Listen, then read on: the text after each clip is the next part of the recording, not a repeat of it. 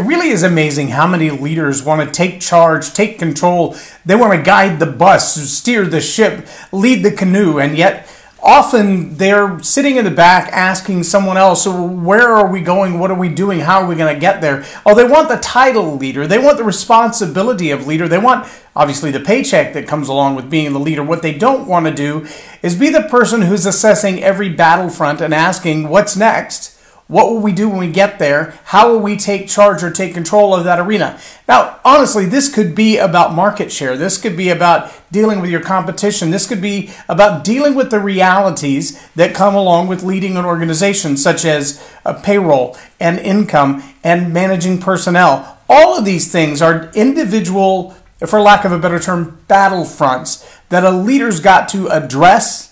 They've got to tackle or take on, and then they've got to take action.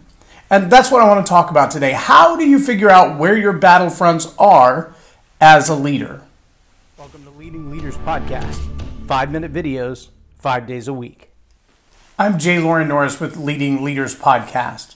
And if you've been following over the last, couple of weeks, one of the things you've probably seen as a common theme is the idea that leaders today face a major battle.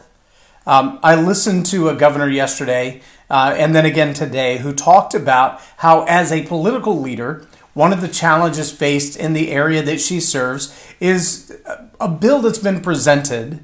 And the bill itself has a great face. The bill says, we want to accomplish this thing. The problem is that the bill, while it looks really good on the surface and it has a purpose to be served, and there are much support behind it nationally, not just in her area, but nationally, who say, love what you're doing with that bill, love what it says on the surface, love what it lines out in it. When the governor did the research, the legal team came back and said, well, it's a great bill, but it has a major flaw, and that is, as the bill is written, it opens itself up for a lawsuit. And the problem is that the bill, you could get the bill passed. You could even get massive public approval in getting the bill passed. And that's awesome. That's great. The problem is you can't win the lawsuit. And it's not about actually losing the lawsuit. Writing the bill, proposing the bill, approving the bill, presenting the bill, everybody cheering about the bill invites a lawsuit that you currently don't have. And you probably could eventually win the lawsuit on the merits of the case, but the fact that you would go to court and in the interim between the lawsuit and winning or losing the lawsuit, nothing that the bill intends to accomplish will happen because it all gets put on hold while the lawsuit exists. That is the actual problem. Now, I want you to know that not everyone's willing to say, okay, so this idea of mine, this champion idea that everybody is behind, I could get all the applause in the world for going forward with this new idea, but what you're telling me is that not only will it not effectively do what the bill proposes to do, but it will be delaying the very intent of the bill while someone else argues about the merit of the bill that's already been passed unanimously that everybody loves. See, one of the challenges in a lot of leadership roles is that we unintentionally, as leaders, cut our nose off to spite our face. We cut our nose off to spite our face. See, there's a reality that sits behind truth that it's easy to manipulate.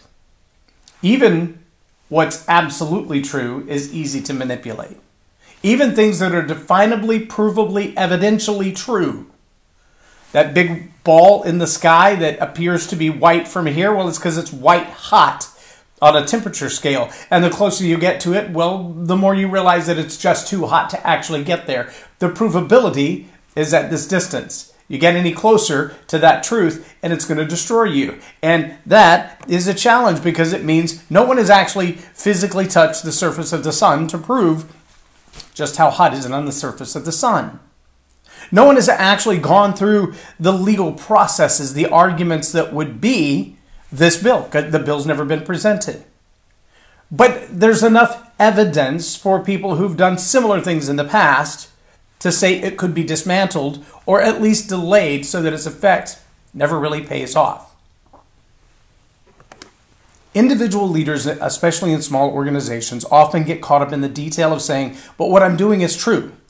Or what I'm doing is right. What I'm doing has all the evidence in the world that it's the best thing for my team, for my people, for the outcome, for our business plan, for our strategies, for our anti-competition or our HR. It's the right thing to do. And what they lose sight of is the fact that there are outside detractors who have an agenda. It has nothing to do with truth. It has nothing to do with what's right or what's wrong or what's good for your organization or what's not, but only what's good for their organization and their cause and their goals. And they will destroy you to accomplish their goals. They will destroy you to advance their cause. They will destroy you to get you out of the way of what they want to do. I see this across many platforms right now. One of the challenges that we have is identifying the battlefront. So I'm going to zoom out from individual organizations or individual agendas and let's look at, as a people right now, and American people, because that's where I live, but this is true globally as well. Now, we're seeing very similar effects in many, many countries right now. My friends in Africa are dealing with it, both in Nigeria and in the Congo. My friends in Europe are dealing with it, in the UK and in France. My friends in Canada are dealing with it on a very large scale. And that is this. When you run a small business, as I do, a very small business, it's a family-operated business. So all of the players in my organization, with the exception of when I hire an outside contractor, all of the players in my business are family. My wife, my sons, sometimes my daughter. And as such, when new competition comes in and we have to define how will we measure against this competition, what will we do differently, what new ideas are going to come on board, that's a family decision. It's a very small group of people who make that decision, and usually whatever idea I come up with, they're 100% behind it, because I'm the one that has to face the challenges and overcome them, whether it's financially or emotionally or actually physically getting the task done. But when you zoom out to a larger organization, that's not a small group of people making a decision. It's a larger body making a decision. And every new challenge that comes in either gets a committee assigned to it or a group of people assigned to it or some other strategy to confront it. So when I was at corporate America, when I served in corporate America in the marketing department, we had to look at everything from pricing strategies to new competition to new levels of competition, not just someone else in the market doing exactly what we were doing, but someone else in the market doing something that competed for the same dollars. If we sold advertising, any other entity in that marketplace that sold advertising became competition to us. They didn't have to sell the same thing we sold. They just had to sell something that vied for the customer's advertising dollars. Now that's one battlefront in marketing. In any marketing, any size organization, you've got all 4 Ps. You've got the placement, you've got the product, you've got the pricing, and you've got the promotion. So pricing is just one of the 4 pillars just in the marketing department. Now you've got to position yourself against any other competitor, et cetera, et cetera, et cetera. But that's only one place, because when someone comes into your marketplace to sell something similar to what you're selling that's competing for dollars, guess what else they're looking for? Good salespeople. So now all of a sudden you have an HR issue in the same marketplace that you've got a product selling issue. You're going to lose some of the people who've been your best people because the competition wants to take them away if they're really good. They want to have them not only no longer be opponents, but now be their proponents. You follow me so far? So now just in a tiny little sliver of the world of marketing, if you sell advertising and someone else comes in to sell advertising, they're going to take your customers and your best employees. That's the way it works. Now you've got a product issue as well. You've got to be able to deliver a good product and maybe even now a better product, and that battle just continues as well. Well, none of that stops the idea that you still got the tax man asking you, have you done all your records right? You've got to have somebody assigned to making sure that all your records are right, that all your legalities are right. Somebody's actually got to be in the product delivery. Somebody's got to be making the thing that you sell, whatever that product or service is. Somebody's got to be innovating, asking, well, we've been selling widget A for X number of years. What would widget B plus 3 look like? What's next? Where do we go from here? What do we offer to sell that we currently don't sell so that we can compete with these guys that are trying to sell something different than what we're selling? And are you following me so far? See, in the world of business, it's not hard to very quickly see all the battlefronts that a leader has to be able to contend with. with competition, with product, with sales, with HR, with internal. And now all of a sudden you got all these humans that are working for you. Then every human has their own little personalities and their own little issues and their own little attitudes. And don't even get me started on the attitude hack. The concept that feelings plus thoughts generate an attitude, and now you got one in your workplace, and that can derail anything. The only thing more contagious than the common cold or COVID-19, the only thing more contagious than that is an attitude. Get a bad attitude in your workplace, you got a train wreck. But a leader's got to manage all of those battlefronts at the same time. And one challenge of the leader is to figure out which one of those battlefronts is a bigger threat. Which one has a chance to take me out now? Which one has a better chance of destroying my business if I don't contend with it right now? As I was saying, globally speaking, in an American standpoint, right now we've got issues on the border. We've got kids not going to school in public schools because of the threat of COVID. We've got kids that are not being able to take their mask off and have normal human relationships. I have 8 grandkids. I can tell you how responsive those little guys are when you smile at them, when you laugh at them. And it breaks my heart. Just walking through the grocery store, if I bump into somebody's basket, normally, rather than interrupting their conversation or trying to start a new one, I would just smile at them. Well, nobody knows you smile at them now. Nobody knows that you did smile at them because they can't see your smile. So you have to go an extra level to do that. Now, all of these are just little battlefronts, like your marketing competitors, like your HR, like your internal attitude. All of these are little battlefronts.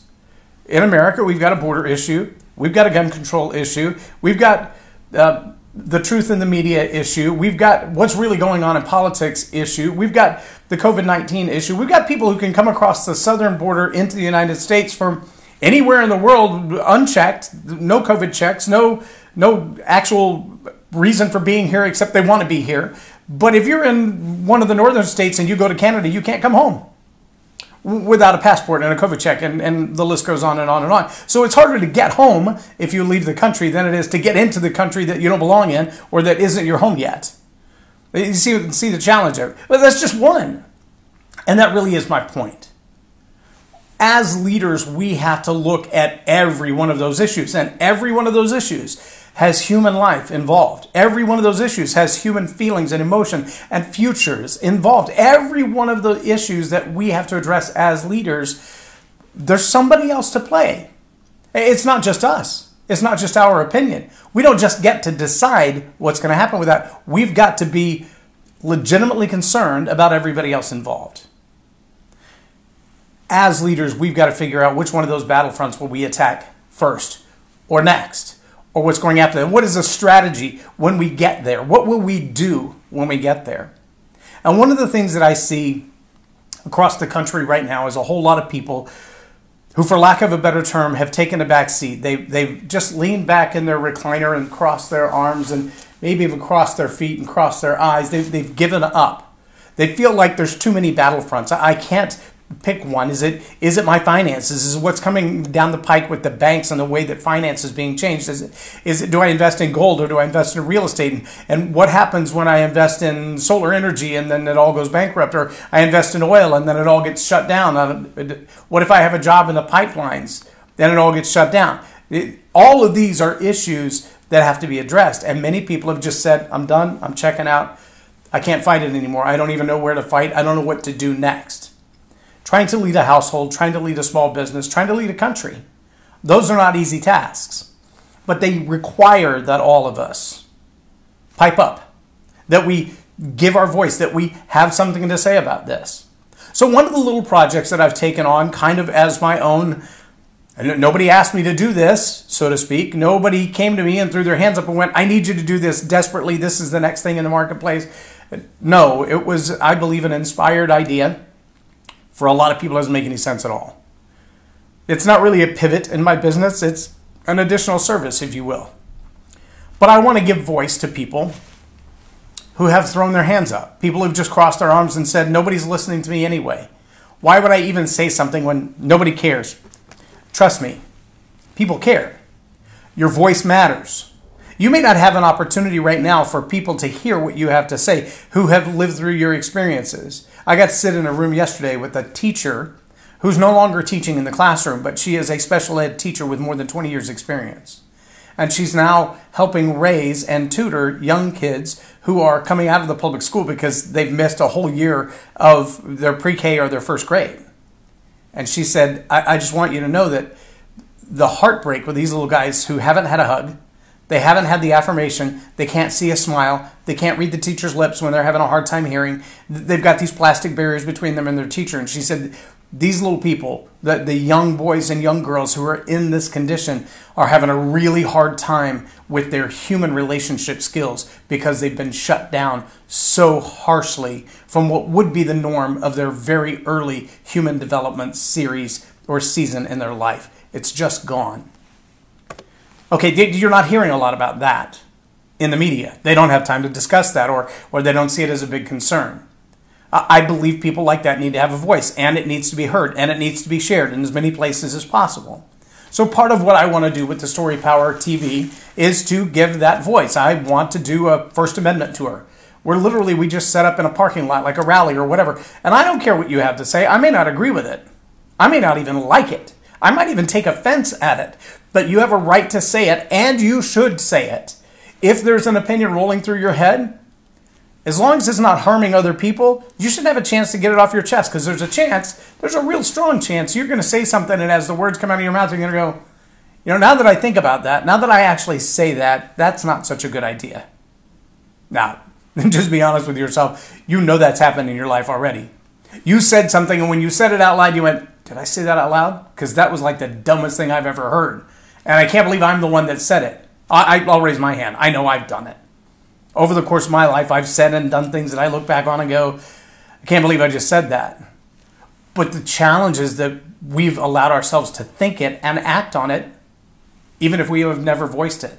And getting a chance to voice it not only removes the silence, but allows us to challenge ourselves and go, if I think that through, if I process that thought completely, if I actually verbalize that or vocalize that, will it change my opinion of it?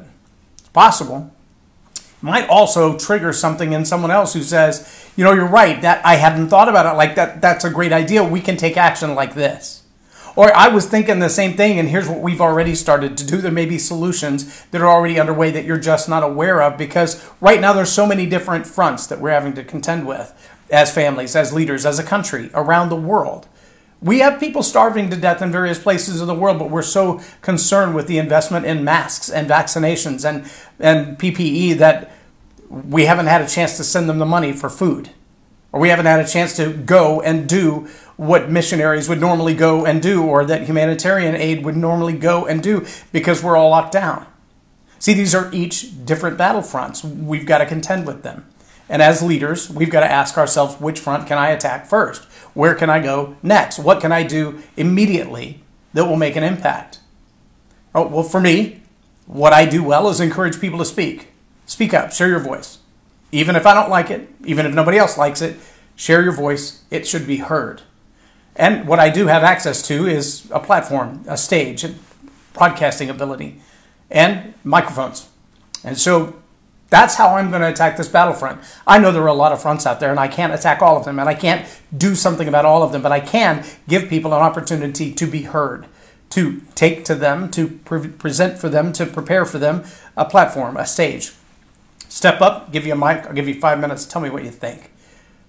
That's how I plan to attack the battlefronts of the many that we're facing in the world right now, of the many that we're facing in our businesses and our families right now. That's the one that I believe is most important, that I have the immediate access to attack, to give a voice.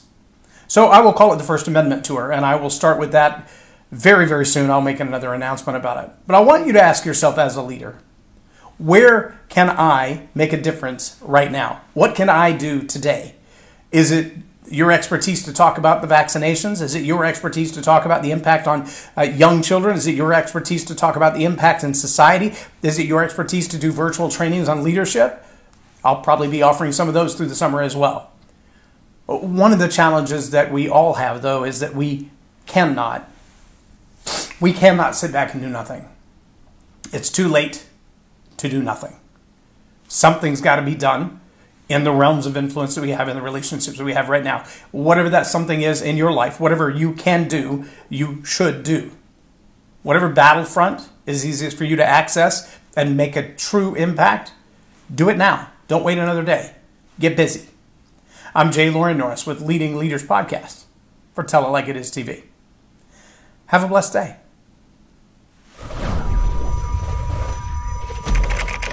Subscribe now for our extensive video library of leadership lessons promoting faith, family, and freedom.